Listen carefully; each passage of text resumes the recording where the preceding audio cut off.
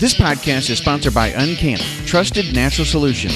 Uncana is a leading voice of advocacy for CBD in the veteran, LEO, and federal communities. Veteran-owned and operated, the Uncana team is actively fighting for DoD access to CBD with political pressure, community support, and a simple message. #OptNatural. Uncana is vertically integrated with industry leaders from seed to sale, supplying premium, small batch products to America's best. Use code MENTORS4MIL at checkout at uncana.com to receive your amazing discount. Read the Mentors for Military disclaimer at mentorsformilitary.com/disclaimer.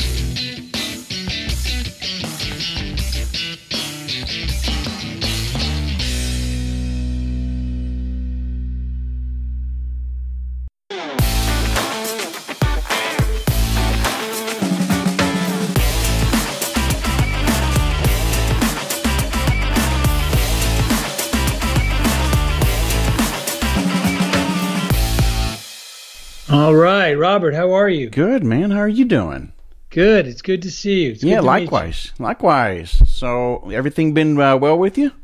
Yeah, no complaints here. Healthy, happy, and strong. Yeah, good.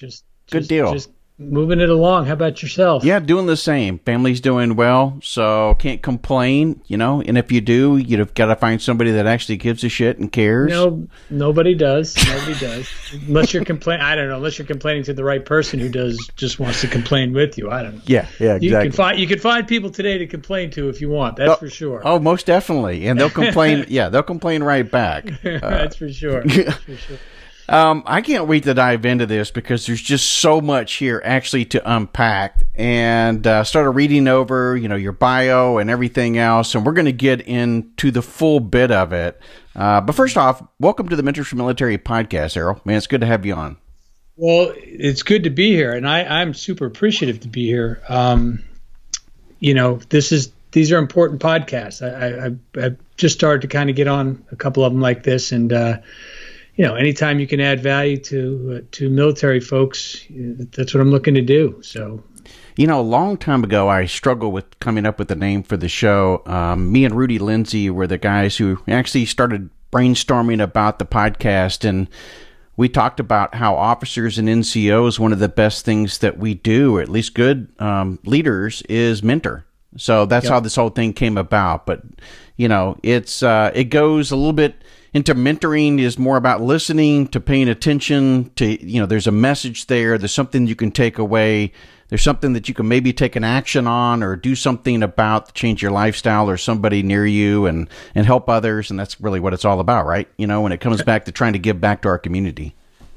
That is what it's all about. That's why this is not a cheap plug for my book, but that's why I wrote the book. Yeah.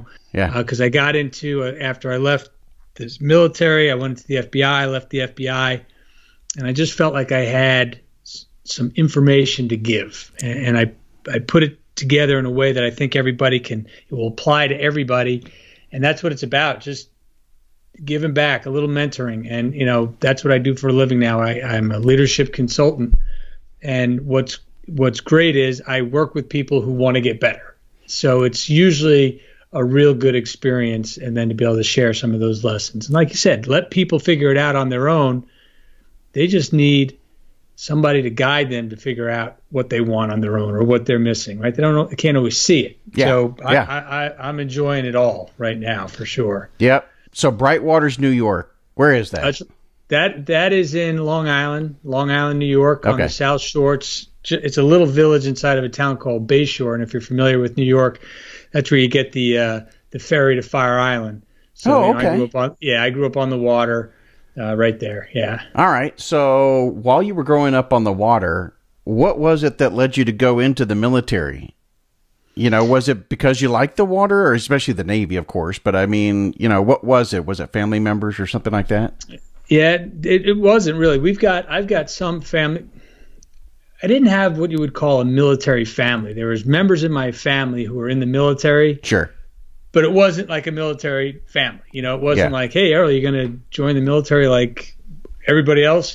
My dad was, he enlisted, or he got drafted after Korea, for a couple of years. My uncle was in Vietnam, but it just wasn't this thing So there was nothing really that drew me to the military, with the exception of my neighbors were a Naval Academy family.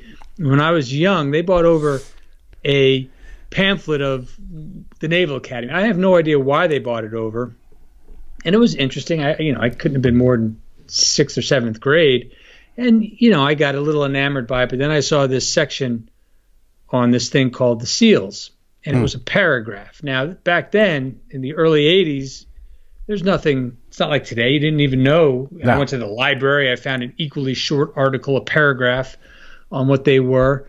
And that just kind of stuck with me. And then when it was time, in high school, I played athletics. And when it was time to pick a college, I was kind of late to the game. And I told my lacrosse coach, I played lacrosse, I said, I don't really know where I'm going to go. And he said, well, where do you want to go? And the Naval Academy popped into my head. I hadn't given it any thought since that time. And then once I got to the Naval Academy, I remembered and I was reinvigorated with my obsession for being a SEAL. So that's kind of how it started. All right. So you go fairly random. So you go about maybe looking at the Naval Academy a little bit more seriously now when you're in high school. And so what was it that attracted you? Is it a memory that went back to that day, or was it still something else that was beyond that? No, I think it was just a memory that went back to that day. Okay. Honest to gosh, because there could have been a million places. I was a lacrosse player and I played football. Now, I wasn't big enough to play real Division I football, but I could have played a Division III school somewhere, and there were plenty of good schools. Sure. But lacrosse was kind of my sport, and there was always the Syracuses, the Hopkins, and things like that. But just as I thought about it in that moment, it all kind of came flashing back to me that, the SEAL team thing and the military, the Naval Academy, that looked pretty cool. That's all it was. I wish it was more. I wish I could tell you it was this burning passion to serve my country and go to the military. But it was like Naval Academy's got a pretty good lacrosse school, and I think it's a pretty good school. And there's this thing about SEALs, and I'm not sure what that is, but that sounded cool. So, I wish I could give you a more mature and inspiring answer, but that's what an 18-year-old is thinking. No, I mean, we've had past guests that went on to become SEALs, and it was a movie, that did it all for them. So, it could be anything, really, when you think about it.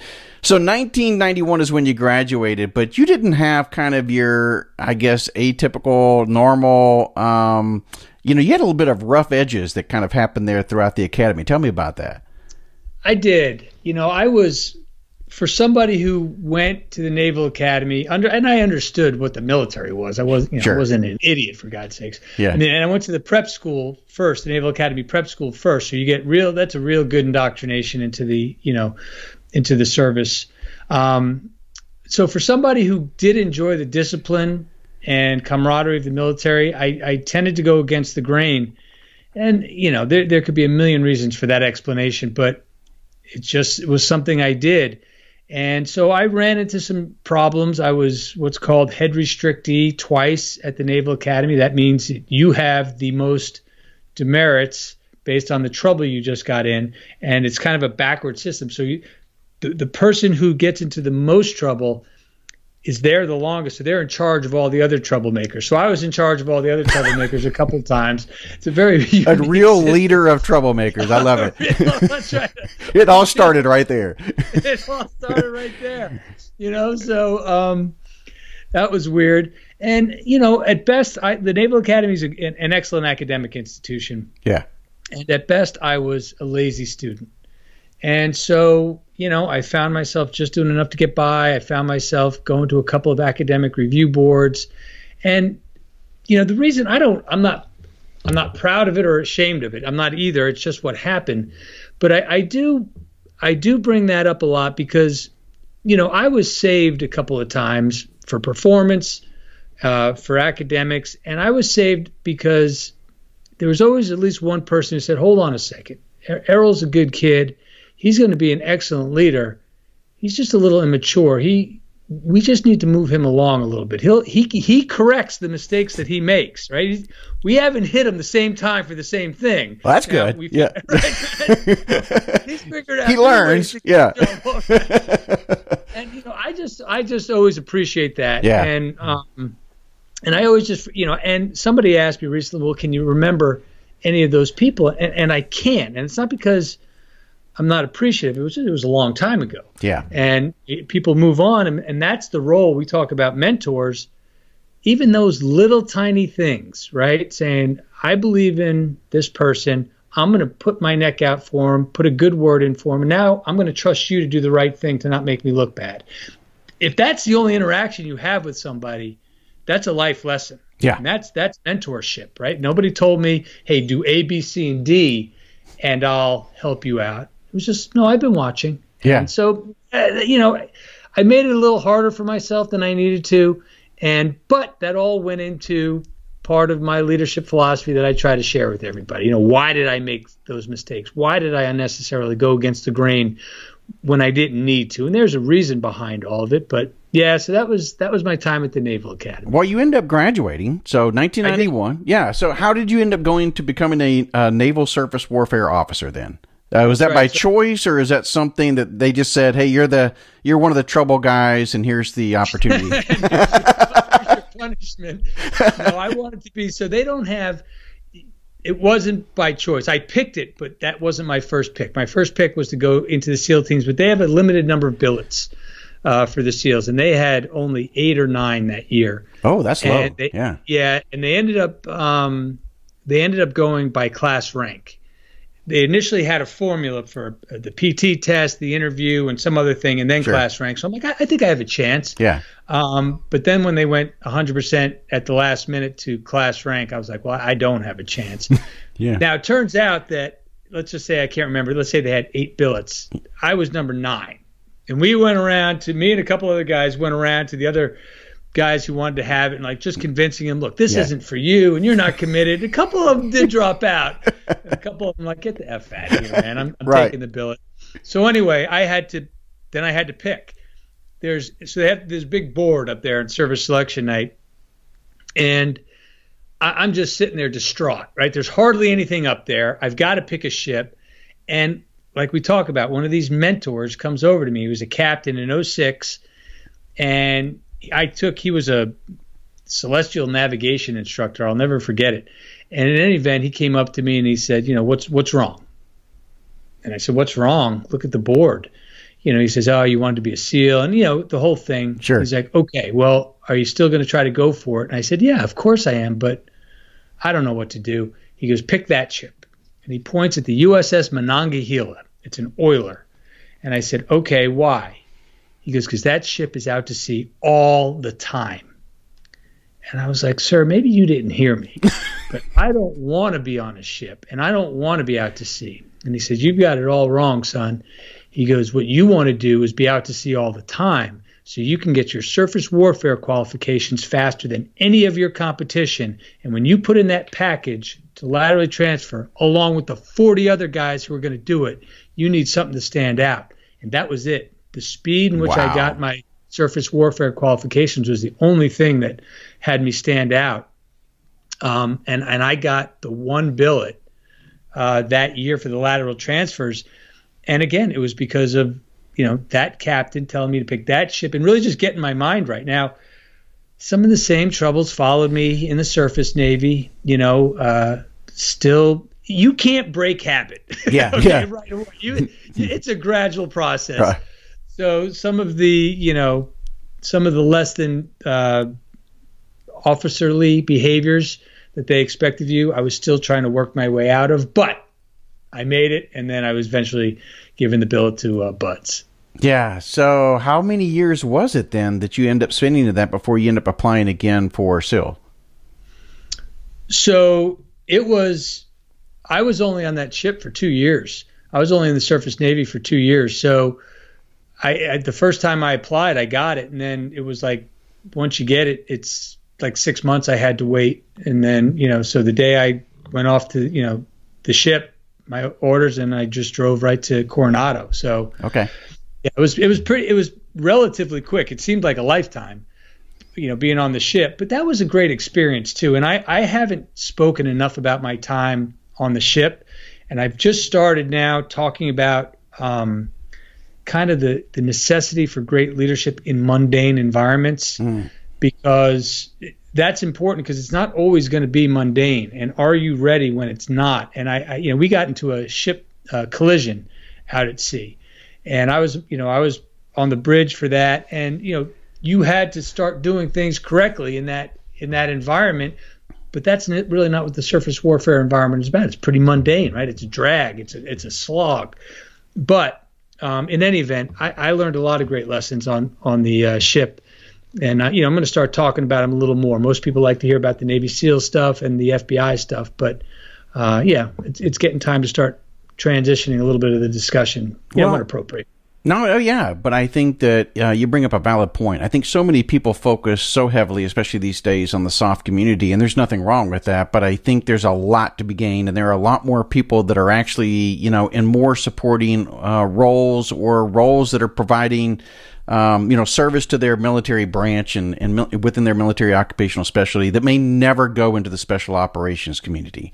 Thinking back, I can see that your brain's working on, wow, I can tell some valuable lessons and valuable stories that came out of those life experiences, during that time frame. Absolutely, and you're right, so, and I like that the special operations community is getting some play because we do have a lot of good things to offer. Yeah, sure. To the business world, but to your point, so do the other branches, right? So do the more mundane branches of the service.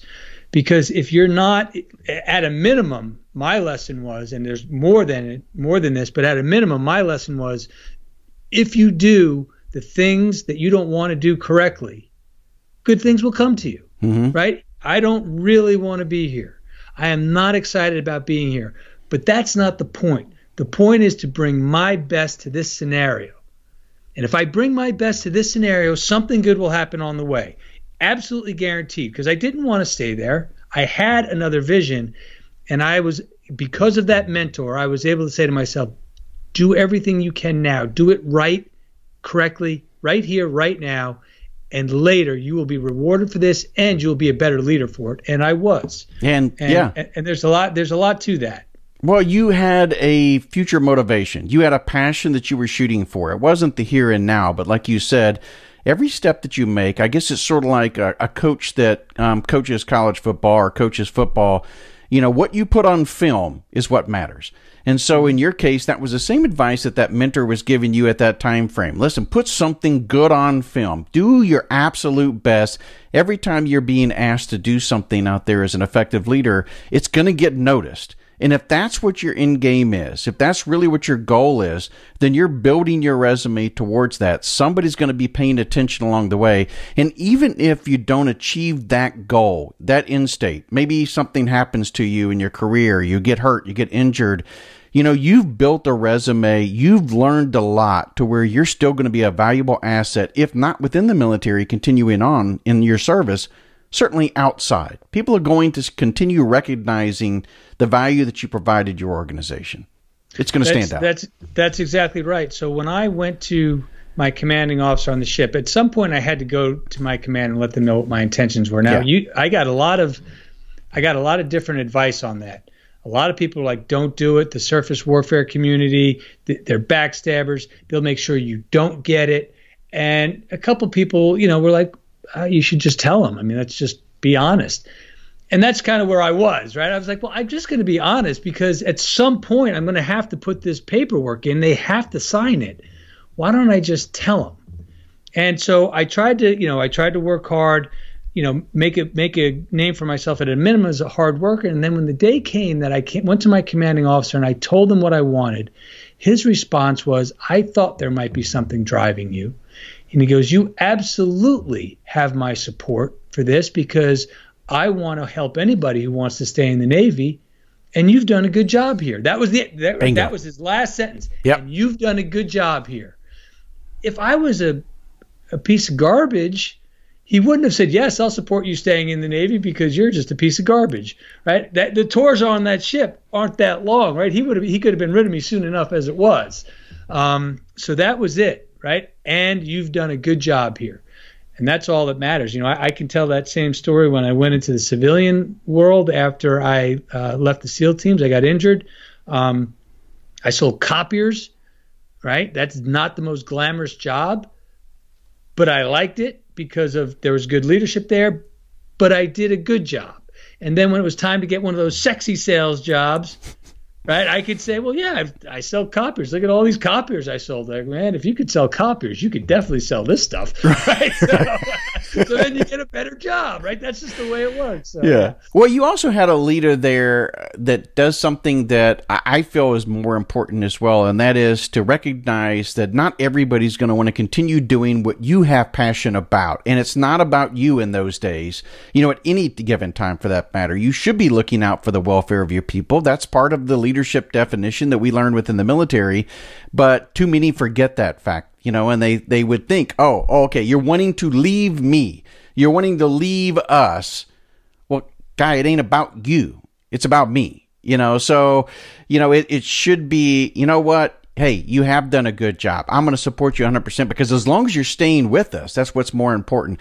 And the same thing, like you said, within the private sector, so many times I had subordinates that I would give coaching to or guidance to, that I would say, listen, this is our one-on-one opportunity. This is your time to tell me, do you want to stay within this environment, within this team and everything else? Because it's okay if you don't. I just need to know where your head's at. What is it that you're truly passionate about so I can help you achieve that?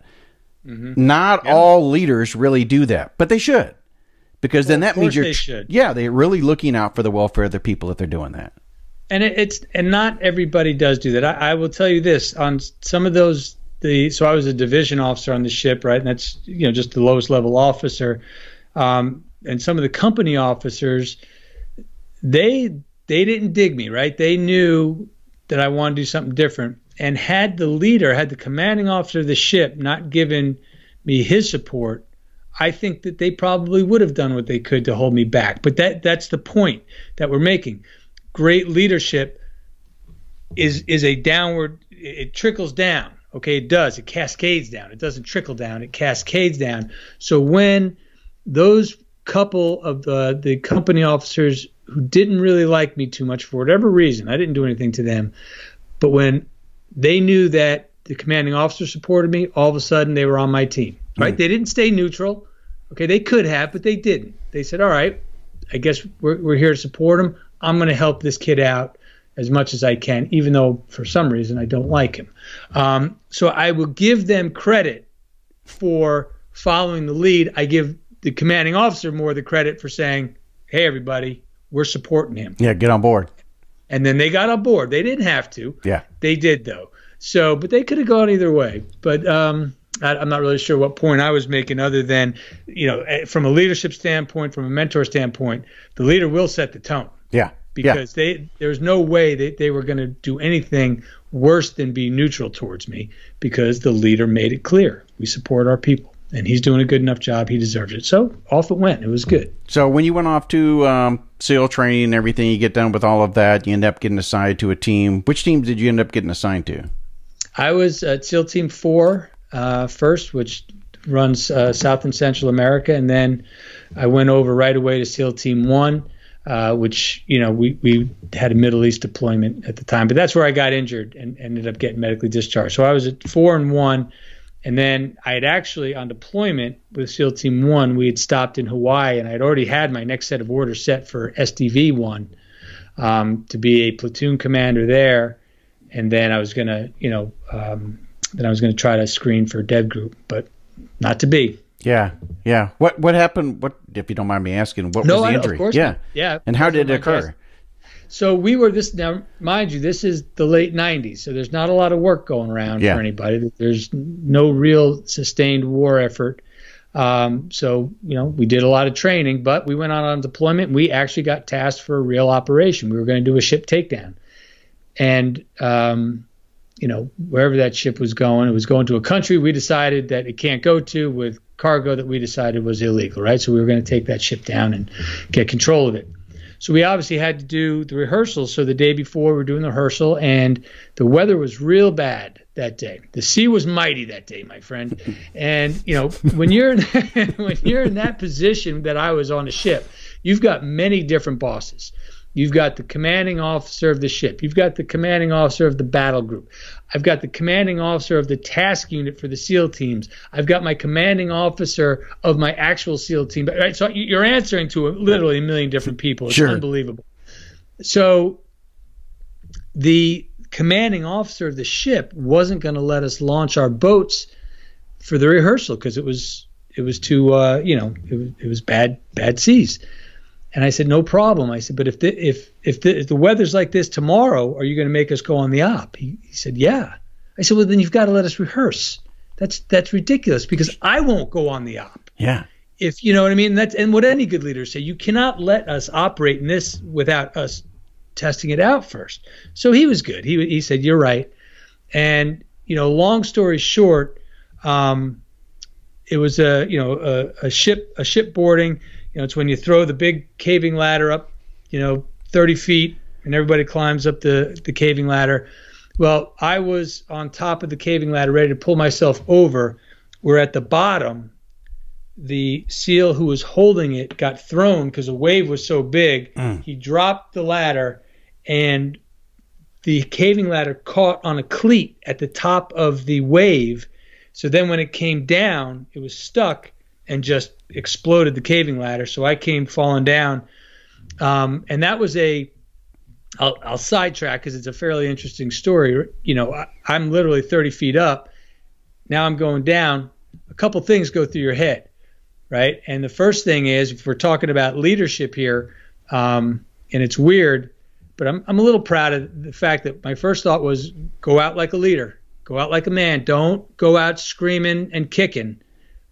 Have everybody tell a good story. Errol went out like a man. He went out like a leader. Now, it's a weird thing to be thinking, but it's probably what saved my life because I was super calm on the way down. The other thing that happens is there is a flash before you, oh boy, this is it, isn't it? Because there's no way I thought I was going to survive, and I'll tell you why in a second. But I remember thinking to myself, hey, good life. You know what? You made a lot of mistakes, but you always went for it. Good passion, good life. Be proud, right? That was comforting. I wasn't like, oh man, I didn't try. So then what I was sure was going to happen was that I was going to fall in between the two boats. And once you fall in the water in between the two boats, I would immediately get sucked into the screws of the big cargo boat that we were taking down. That's just the way it goes. You fall in, you're going to get sucked in, and I was going to be fish food. And I was like, man, I just hope this happens fast because this is going to be bad. So what turns out is I land on our boat, our rib, and I hit the one area that is not an antenna or something sticking up that's going to impale me. It's the cover for the engine, but my arm is hanging over the side. So when I hit, I get thrown back up in the air, and I'm like, oh my God, I'm alive. Oh my God, I have a chance here. And I notice my arm is dangling in the air. So I'm like, all right, if I go in the water, if I go in between the two boats, I'm still getting sucked back under. That's a done deal. But if I go in the water on the other side, make sure don't try to stay alive swimming because your arm is broken. It's not going to work. So die trying to find your CO2 cartridge for your life vest. So I was ready. You didn't talk about training kicking in. I was ready. Damn, we're talking milliseconds, yeah. All right, bam, I'm alive, don't do this. The whole thing. Yeah. I landed back in the boat. I was the last one. There was an 18-year-old kid, poor kid, driving the boat, and, one of the other guys in my platoon, and he was like 18, and they were just staring at me. I couldn't even believe what they saw. So I see, blood starting to squirt out of my arm. I'm like, oh my God, that's an artery. I'm like, hey, one of you guys had, what do they call it? Cravat, a bandage. Right. Like, I'm expecting a little help. Like they throw it at me, it hits me in the head, and I've got to do it myself. Get out of here. Poor guys. Anyway, that's the story. That's how I got hurt. So there was I had another fall previous to that and this one. So I had some head injuries going on and the arm and the loss of use of my hand. I'm okay now. That's good. But I just wasn't sure. Nobody was sure what the recovery time was going to be. So when it came time to make a decision, I was going to be on the sidelines. I could have probably stayed in and done some admin work, helped out with the cause. didn't think that's where I'd be giving my best effort. So I took discharge, and on I went. Yeah. So when you took the discharge, was it right away that you ended up going into the FBI, or was that something that occurred much later? No, it was much later. So, well, not much later. It was about three and a half years later. Okay. So I went into the private sector, right? I got a job in sales, like I said, selling. Oh yeah, copy. that's right, selling the copy. Yeah. And I was fine. I was having fun. Life was good. I was adjusting to the whole thing. I missed being a SEAL, but a lot of self-reflection and stuff like that, and having to move forward. And then after I was done selling the copiers, right? You did a good job. I got promoted at that time. Selling software was the big thing, right? So I got a job selling software. One of my friends was a boss at another company. He recruited me, and I had gotten this big deal all set up, and I was going to make a name for myself in this software company. And I had a meeting with, my new boss was with me, and this was it. It was going to be a $2 million deal, and I was off to the races. And that date was September 11th, 2001, and the location of the meeting was Manhattan.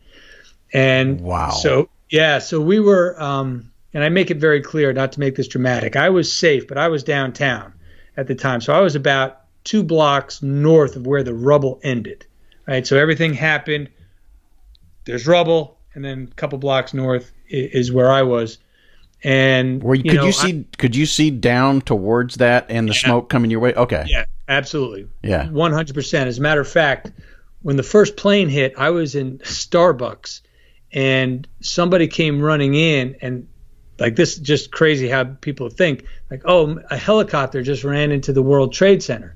So a bunch of us got out, went out of Starbucks, looked literally down the street, and like, oh man, that's too bad. I hope everybody's okay. But New York being New York, you just kind of start moving on. Yeah. Like, that sucks. And then, the reality of what was happening settled in. And, my brother-in-law worked in the World Trade Center. And once I realized that, I called my sister, and she said, no, he went in this morning. He'd actually quit that job a few days beforehand. He went in to get his final paycheck and say goodbye to some of his friends. Sheesh. So I ran uptown, found my sister, and we went around to the hospitals like everybody else who lost somebody that day. He, turns out he died. And that was just, that was the day where I woke up again and said, okay, I've got to get back in this fight. So I got myself medically cleared, put my application into the usual suspects, and then ended up going with the FBI. And the rest is history. And then I got assigned, New York City counterterrorism, and I reported there December of 2003. And then I was back in the fight, ready to get after him. So sorry to hear that, Errol. I appreciate it. But everybody's got their 9/11 story, and that's mine. And then that's how it changed the trajectory of my life. Yeah. Yeah. So when you were in the FBI counterintelligence and stuff at that time frame, what was some of the biggest stuff that you guys were? What was the focus? I mean, it was a very heightened period, Yeah. And everybody was wondering what was going to be next. Mm-hmm. It was a great time. It's semantics, but it matters, at least in the FBI world. So I wasn't counterintelligence; I was counterterrorism. Counterintelligence was just that, working intelligence operations strictly against foreign nations. I did counterterrorism. So we were looking to, this was fairly new for the FBI. Now, they had done terrorism cases before, and there were some stud terrorism investigators, but it wasn't a primary focus of the FBI, right? The FBI is criminal scene, go take down the scene, and now go find the bad guys. So we weren't adept at preventative stuff. So in 2003, we were still getting our feet under us. So I had requested to be on the squad that worked Central Asian terrorism, and think right down your alley. Yeah. The former Soviet republics, right? Mm-hmm. Think Uzbekistan, Kazakhstan, Turkmenistan. And then my squad also worked Pakistan, Afghanistan, and India, of all places. And they have some groups as well. So we were in my squad, aside from the Al-Qaeda squad, because there was a separate squad for Al-Qaeda. We were by far the busiest squad. And the groups that I worked, they essentially were like the hitmen for Al Qaeda. I mean, Al Qaeda said, all right, let's do this bad stuff. Let's call it Uzbeks because they're crazy. They'll do anything. So you are working a combination of you're trying to find, if you find overseas connections to a target in the city, that's a good thing. Right now you've got a case. So that's what you worked on. You worked on, I loved recruiting sources. So you work recruiting sources, people who are going to tell you who's who, and then you start the investigation into those people who are on the locals' radar screen, and then you start making your case. So I was able to travel the world, work with intelligence agencies around the world. I worked very closely with the CIA, with the NYPD, and I did that for the better part of my career. So that it was all about prevention, okay, and then trying to make arrests. And it might sound simple, but sometimes the intelligence you get is not admissible in court.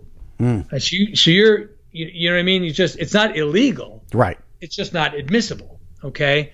So if you're working something to say, well, how did you get that information?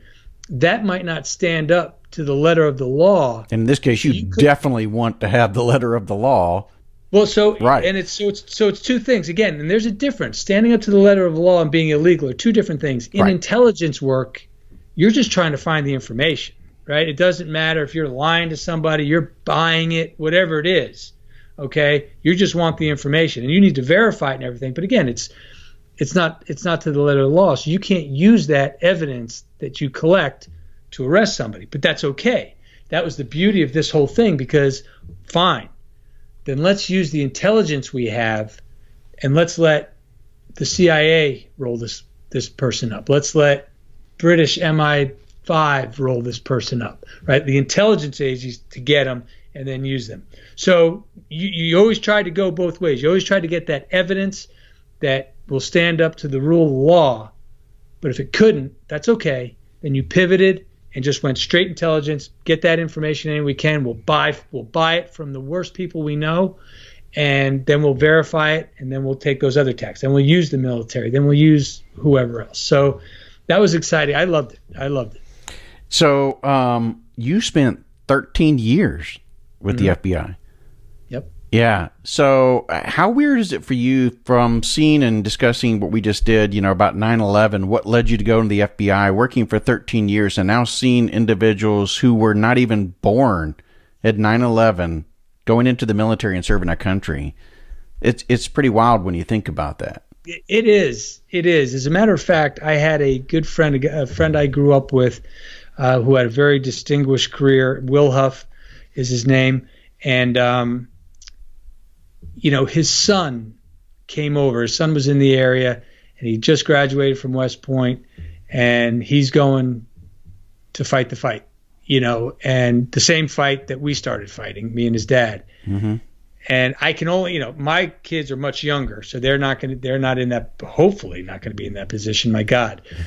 But it was, I thought about my friend, and I said, he's got to be proud, but he's also got to be a little scared, because he knows what it's like, and he knows what his son's getting into. Now, like any good warrior wannabe, he's worried that everything's going to end before he gets a chance to go out there and show his mettle. And I'm sure his dad told him this, and I told him too. I said, look, just do what you're assigned to. Don't wish for anything. Right. Okay. It'll happen if it happens. It's not something you need to be wishing for. Yeah. So during this time frame, though, we're speaking about leadership, especially, is when you also had kind of a difficult period. After 13 years, you started seeing that this still wasn't for you, what you really wanted to do, where your passion really was lying at that time frame. And not only that, but it sounds like you must have had some challenging leaders maybe along the way. Yeah. So this is not and I always make this very clear, right? I'm not out here to take gratuitous shots at the FBI, even though these days they've earned it. Yeah. Because some of the best leaders I've ever met or worked with were in the FBI. But the problem with that is they were the outliers. The expectancy of great leadership in the SEAL teams was the expectancy. If you were not a great leader in the SEAL teams, you stood out like a sore thumb. if you were a good leader in the FBI, you stood out like a sore thumb. Okay, because generally speaking, the leadership and the leadership culture is bad, and I just got tired of it, quite honestly. And that's really just it. I worked for way more bad leaders than I did good leaders. I got tired of fighting to work cases, fighting bureaucracy unnecessarily, fighting misplaced and oversized egos, because I'm sure some of those people who I butted heads with would say, well, Errol, you're the biggest egomaniac I've ever seen. And I would say, well, no, there's a difference. I think that I'm right. I think my way is the right way because I have that confidence, but I always ask people, what do you think? What do you think about this? And if I've got somebody who I trust tells me I'd do it a different way, then I would do it a different way. That is no longer bad ego, right? That's actually humility. You should think that your way is the right way. You should think that you have the answer, right? That's good. And you should want to tell it to people. Here's what I think. But I always went to somebody else and said, here's what I'm going to do. What do you think? And more than once, they'd go, man, if you do that, A, B, and C, you might want to rethink this plan. I'm like, all right, I'll rethink that plan. So when I say misplaced and outsized ego in the leadership from the FBI, it was people who just couldn't tolerate somebody else having a better idea or a different idea, and certainly never being willing or comfortable or confident within their own skin to say, wow, that's a really unique way you want to go about that. You have my support. Let me know how I can support you, but you have your plan, go get it. It just wasn't the way it was typically done. Now, when it was done in the FBI, because I had a couple of great leaders who I worked for, trust me when I tell you, Robert, you made magic.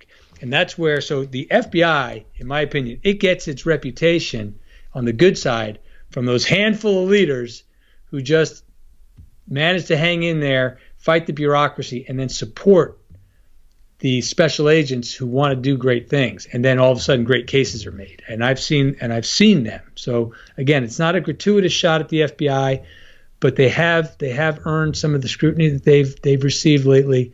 Again, I will say some of the best leaders and men and women I've ever met worked in the FBI. It's just that was not the overriding culture, and I got tired. I just got tired, and I said, well, I can either sit around and complain, which I'm not going to do. I can absorb and live with this bad leadership, which I'm not going to do, or I can put my money where my mouth is and go out on my own and kind of spread my message. So that's what I decided to do and haven't looked back since. That was the founding of Leader 193. That was the founding of Leader 193. That's so it. Tell us about Leader 193. So it's, I'm a leadership consultant, and it's funny because when I was going through this very frustrating period at the FBI, my brother-in-law was over. I'll never forget it. It was Mother's Day, and I was just venting.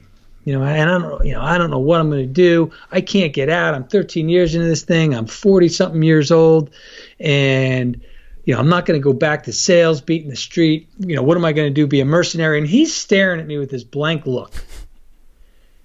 And I finally go, what? He goes, you have no idea. He goes, Errol, I pay a guy with half your credentials a boatload of money just so I can talk to him a couple times a month about his leadership philosophy. And I'm like, that's a thing? Like that exists? He goes, well, that unlocked me, right? Sure. I was like, okay, so wow, somebody might want to hear what I have to say. So what I had to do was, and this was the beautiful thing, I had to reach back, right? So, this is why I talk very openly about the problems I faced as a young man at the Naval Academy, even as a young officer in the Navy. Where did they come from? Mm-hmm. Why was I able to put together such a nice resume, but then just constantly almost screw it up every time and have to have somebody come in and go, hold on. Errol's a good guy. Let's get, it just didn't make sense, right? Why can you do these great things on the one hand and then at the next turn do something stupid? And so I started to evaluate all that, and I came up with there are about 5 things that are always present in any leadership decision and really anywhere in life. They will always be present and each one builds off the one before it. It's a process. Leadership is a process. And inside of each one of the elements of that process, there's an art, because how you navigate that process is going to be just a little bit different for everybody, right? Robert, the first element of my process is emotional awareness and recognition. Okay. The point I make is, let's all agree that we need to have that emotional awareness and recognition, because at a minimum, the science tells us emotions drive our actions, and our actions are ultimately what define us as a leader. So let's all agree that we need to have that awareness.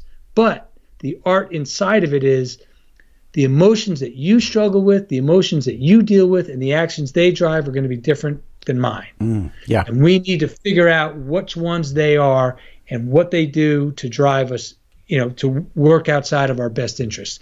And that's kind of where my process started. And so I just said, all I want to do is tell people my story, introduce them to this process and this art. And then it turns out it's kind of backed by science, in that afterwards I did some research on how the brain functions. And, to my surprise, my leadership process mirrors the elements that the brain goes through to rewire itself for good behavioral change. We can get into that now, or, whatever. But the point is, I just became then obsessed with sharing it. So how do I share it? Well, the same way every other leadership consultant shares it. First, you make some speeches, right? You give some keynote addresses. Then you get some clients. And then I put together a video series, right? So I do one-on-one clients, and now I do groups and teams.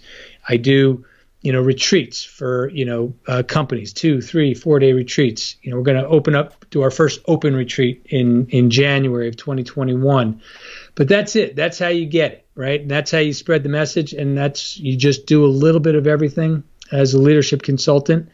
We're starting to scale a little bit, because I can't spend, and nobody can spend 5 days a week on 5 calls a day. Yeah.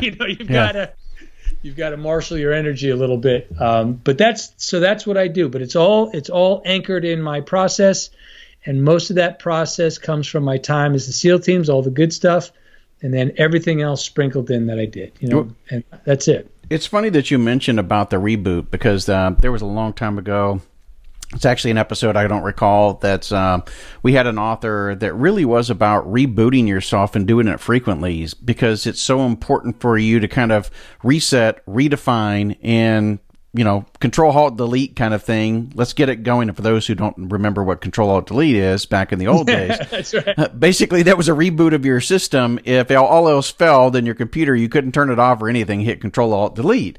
And so in this case here, we need to do that often in order to get back centered again, get back focused on what the new priorities, the new mission, new objectives are. And this could be whether you're in the military or not. I mean, as a personal goal, or as a personal redefining yourself and everything, you want to go through this kind of process. You want to understand, where are you at this moment? What are your goals now? And I think that's one of the things that you're talking about here. Well, it is. And there's a lot to that, because, one of the big things is, find your why. Mm-hmm. And I'm not opposed to finding your why. I get it. It's a good philosophy, right? Simon Sinek's book, I think, right? Why, or whatever it is. But my point is, let's be careful with that, because your why is going to change and there could be a big overarching why that will never change. That's fine. But your why from day to day, week to week, month to month may change. And you need to be aware of that and comfortable and at home with that. And the only way to do that is to start the element of this, of my leadership process, is you're going to know something's wrong. You're going to have an emotion, and you're going to be doing something. Cultural awareness and recognition. What you do is your culture, not the label you put on, right? So if you're aware of those two things, you might realize, whoa, I need to change up my why, because I'm feeling a certain way and I'm doing something and I'm not comfortable with what I'm doing. So now I have to make a new decision. How do I want to behave? There's a behavior that's missing, that's outside of my best self-interest. I'm realizing that I'm talking past people. I'm realizing that I'm being impatient. I'm realizing that I am moving from task to task to task. You're going to figure out a new behavior that you need to establish for yourself that will make you better at everything else. Your widget has nothing to do with it. It's the behavior. So again, that will change periodically. That will change from mood to mood, right? I might get off this show with you and go down, right? Be nice and high. We have a good conversation, maybe have some impact. Okay. And then all of a sudden I go down and my 3 kids under 7 who are now homeschooling, okay, are tearing up the place. Okay. And now I've got to reestablish my why. My why is a dad and a husband. And my why right now is to get control of the situation so my wife doesn't go crazy, right? It's always can always be changing. So there could be career, it could be personal life, it could be just today, the moment, but it's a matter of being aware. It's the awareness, right? And it's the awareness around how you feel and the awareness of what you are doing based on that feeling. Yeah. If you are aware of that, you're going to be okay, because then you get to make targeted, conscious changes, right? You may decide, for example, I have this emotion, which is anger, and I am acting angrily, but I'm okay with that because I think right now acting angrily is in my best interest. That's okay. I'm never going to tell you not to act on your emotion. What I'm going to tell you is you have to act consciously on that emotion, because if you're not acting consciously on it, then you're just acting randomly. Sure. And random action is random results. Okay. If you are acting consciously, now you have process. Mm-hmm. And when you have process, you can go back and determine where things went right and where things went wrong. i.e., I felt anger. I consciously decided to act on that anger. The result was disastrous. I can no longer trust that emotion. Next time that happens, let me try something else. Nobody says it's going to be perfect, but welcome to leadership. It's not perfect. So give me quickly the 4 other elements, because you mentioned already emotional awareness and recognition. Yep. So it's emotional awareness, and it's a process. They all build on each other. Right. You have to exercise emotional awareness and recognition. Then you have to recognize cultural awareness and recognition. The things you do, culture is made up of the things you do, not the labels you put on them. Mm-hmm. So you have an emotion, you have an action. Be aware of that emotion, be aware of that culture, the thing you do. Okay, now, once you are aware of what you do based on how you feel, you have to exercise guidelines for behavior. You have to establish now a behavior that is better suited for your needs based on what you've observed. Possibly a new behavior. Probably a new behavior, and probably the opposite of what you're observing that all of a sudden you realize you don't like. Right. Once again, it can be very fluid. It can be big picture. It can be always the same. It can change, okay? But that's the first 3. Okay, those are behavioral elements. Those are awareness elements. But then the next one is, okay, in the end, you have to have results. So to get results as a leader, you need to plan. You need a planning process. So that's the next element, the planning process. So you have emotions to culture to identifying behavioral guidelines, and now we must plan to get what we want. All I did was take the planning process we used in the SEAL teams that you probably used in the Army, just kind of watered it down, manipulated it, made it applicable to everyday life. That's it, right? Yep. I didn't make it up. I stole it, and I brought it here. Right? Yeah. There's no new ideas anyway, right? That's right. Yeah. So that's the planning process. And then the final element is just something we call the resistance, right? Everybody uses the resistance, but what do I mean by the resistance? If you do these things, you will have leadership success, right? And it's a guarantee. This is born in blood, and it is born in the blood that I saw as a SEAL, that I saw on the battlefield when I was attached to the 75th Ranger Regiment as an FBI agent. All the things I did in the FBI, everywhere. I promise you, this was not put in a sterile lab, right? I can tell you why each step of the way. Yet people will resist these changes if you try to make them organizationally, whether it's a small team, okay, or whether it's a big organization. What's more, you will resist it within yourself if you are working this process from an individual level. Why? Okay? Or try to sabotage. Yeah. That's right. And that's where the science comes in. Okay, because we know scientifically, I just went out on the elements of this process. We know the brain rewires. We have between 60 and 70,000 thoughts per day. 80 to 90% of them are the same as the day before. Think of that. So that means ipso facto, they're going to be the same tomorrow as they were yesterday. right? Scary Groundhog propositions. Day, yeah. That's right, especially when the next piece of evidence or research says that for the majority of people, 70% of those thoughts and emotions are based in stress, anger, frustration, worthlessness, fear, anxiety, okay? So when we have those thoughts and emotions, the brain literally sends a chemical to our body, and now we become neurochemically addicted to those emotions. We may not even remember what got us so angry. All we know is we are addicted to the anger. We need to find anything in our environment to justify acting angrily. Make that emotion to worthlessness, anxiety, fear, right? So that's the emotion part. Okay, so we talk about the resistance. So the second, the science tells us the second we recognize emotions that we've been thinking over and over again, the brain starts to rewire itself. Says, okay, hey, you're seeing a new emotion. Good. And then the second we exercise what's called metacognition, see cultural awareness and recognition, what am I doing? I'm aware of how I'm feeling and I'm aware of what I'm doing. Now the brain is further rewiring itself. And then you make a decision. I will now act with more patience, with more emotional courage, whatever it is, whatever behavior it is. Now the brain is really paying attention and it's starting to rewire itself a little more. And then you make a plan. The situation is this. My mission is this. My actions will be this. My contingencies will be this. I will communicate in this way, right? The whole thing. Now your brain is starting to rewire itself.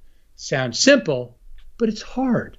Yeah. You are literally trying to rewire your brain. So the resistance is just that natural resistance to changing behavior. Yeah. So as a leader, if you are trying to put some of this stuff in place, new behaviors in place, new planning in place, and people are resisting you, your knowledge of, I'm rewiring a group of people, it's going to be hard. They're not going to want to do it, even though they know it's in their best interest. That's just science. You can give yourself a little grace, a little patience, right, and work yourself through it. That's the resistance. Simple as that. That's the process. I say you follow these elements of the process in every aspect of your life, you're going to be okay. The art behind it is, once again, how you use the planning process. Let's all agree we need to have a planning process. How you use it, Robert, and how I use it might be a little different. That's your art. Mm-hmm. The behavioral guidelines that we realize we need to establish for our team, for my team, might be different for your team. That's okay, but let's all agree we need to establish those behavioral guidelines, because you can't hold someone accountable if they don't know what they're supposed to be accountable to. And that starts with behaviors and mission planning. You can hold people accountable to those things and make it very clear. That's my process, and that is my life's work in 2 minutes or less. Yeah, no, that's great. And so I'm going to mention the name of the book here in just a minute, and so people can go and find that, read more about it, and of course follow you. We'll get all that information out. But I want to talk a little bit about the Go Plunge that you just ended up having, because it was a little, I felt cold watching it on video.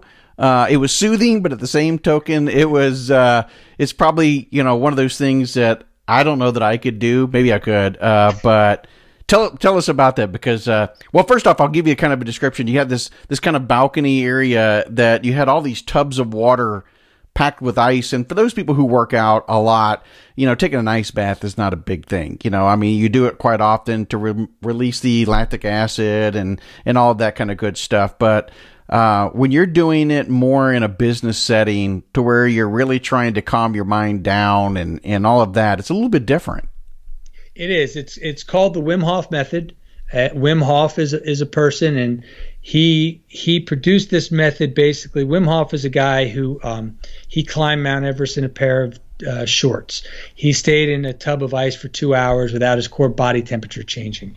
He was able to fight off an endotoxin that was injected him in a scientific experiment just by use of his breath and his mind, right? So basically what he's done is he has allowed scientists to start rewriting science books based on the fact that he's proven we have the ability to control our autonomic nervous system. Now, we could go on for hours about that. The point is, I do Wim Hof method. I'm a certified instructor. I use it as an intellectual tool for my leadership practice, right? How do you practice emotional awareness and recognition? right? How do you practice cultural awareness and recognition? Well, here's the first thing. If you're sitting there standing in front of an ice bath about to get in, I can promise you one thing, you're going to have an emotion. Yeah. And if you are now, your intention going into that ice bath is concentrate on my emotion, what is it? You are now practicing a very important element of leadership. Now, what you saw was the Go Life is they do nootropics, right? So they do the pills full of natural elements that allow you to clear your brain and focus. All good stuff. They asked me to come in and just do a Wim Hof seminar as a promotional event. Mm-hmm. So that's what you saw. So it's the Go Life. I'll give them a good plug since you bought it in. But so that's what we did. And I gave them the lecture, we gave them the breathing, and then at the end, everybody gets into the ice bath, and it's not this, as you saw, it's not this crazy cold plunge like woo. Yeah. Everybody's getting in methodically. It's mellowed out. Their emotions, you're speaking calmly to them. Yeah, that's right. And they are now in 32-degree water, and they are calm, and they are in control of their breathing. Right? It's doing all sorts of stuff for us physiologically. But my focus in a lot of these things is what's it doing to you mentally and emotionally. It is letting you realize that you have control of your emotions, your breath, and your actions in the worst of circumstances, in the chaos, right? The cold is just representative of the noise in our lives. And if you can do that for yourself, you can walk out of there and you can go back to work with that coworker that you hate. And you don't have to get all bent out of shape. You can survive traffic. You can survive this thing we're going through as a nation where we're locked down and we can't even go out and earn a living. You can survive it because you're in control of your emotions and how you're acting on it, not the noise around you. So that's a little bit about the Wim Hof method, how I employ it personally, and then thank you what that event was for the Go Life. And we did that in New York City at the top on a rooftop. It was awesome. Yeah. So that's it in a nutshell. Yeah. I definitely want to get back into that at some time frame because I think it'll be helpful to have people understand more about that and how they can, we may have to have you back on again, brother, in order to just talk about that in and of itself, because I think that could be an episode for sure. Well, I can, and if I can interrupt real quick, yeah. I know we're running against it because what it does also is it's proven to, as you reset your nervous system, what does that do? That gets rid of the inflammation. Inflammation is caused by stress. So think about our brothers and sisters coming back with PTSD. Oh, yeah. PTSD is a constant stressful thought, thinking the same thought over and over again. Inflammation builds up in our system, and that is the cause of every lifestyle disease we have: cancer, Alzheimer's, diabetes, Parkinson's, and depression.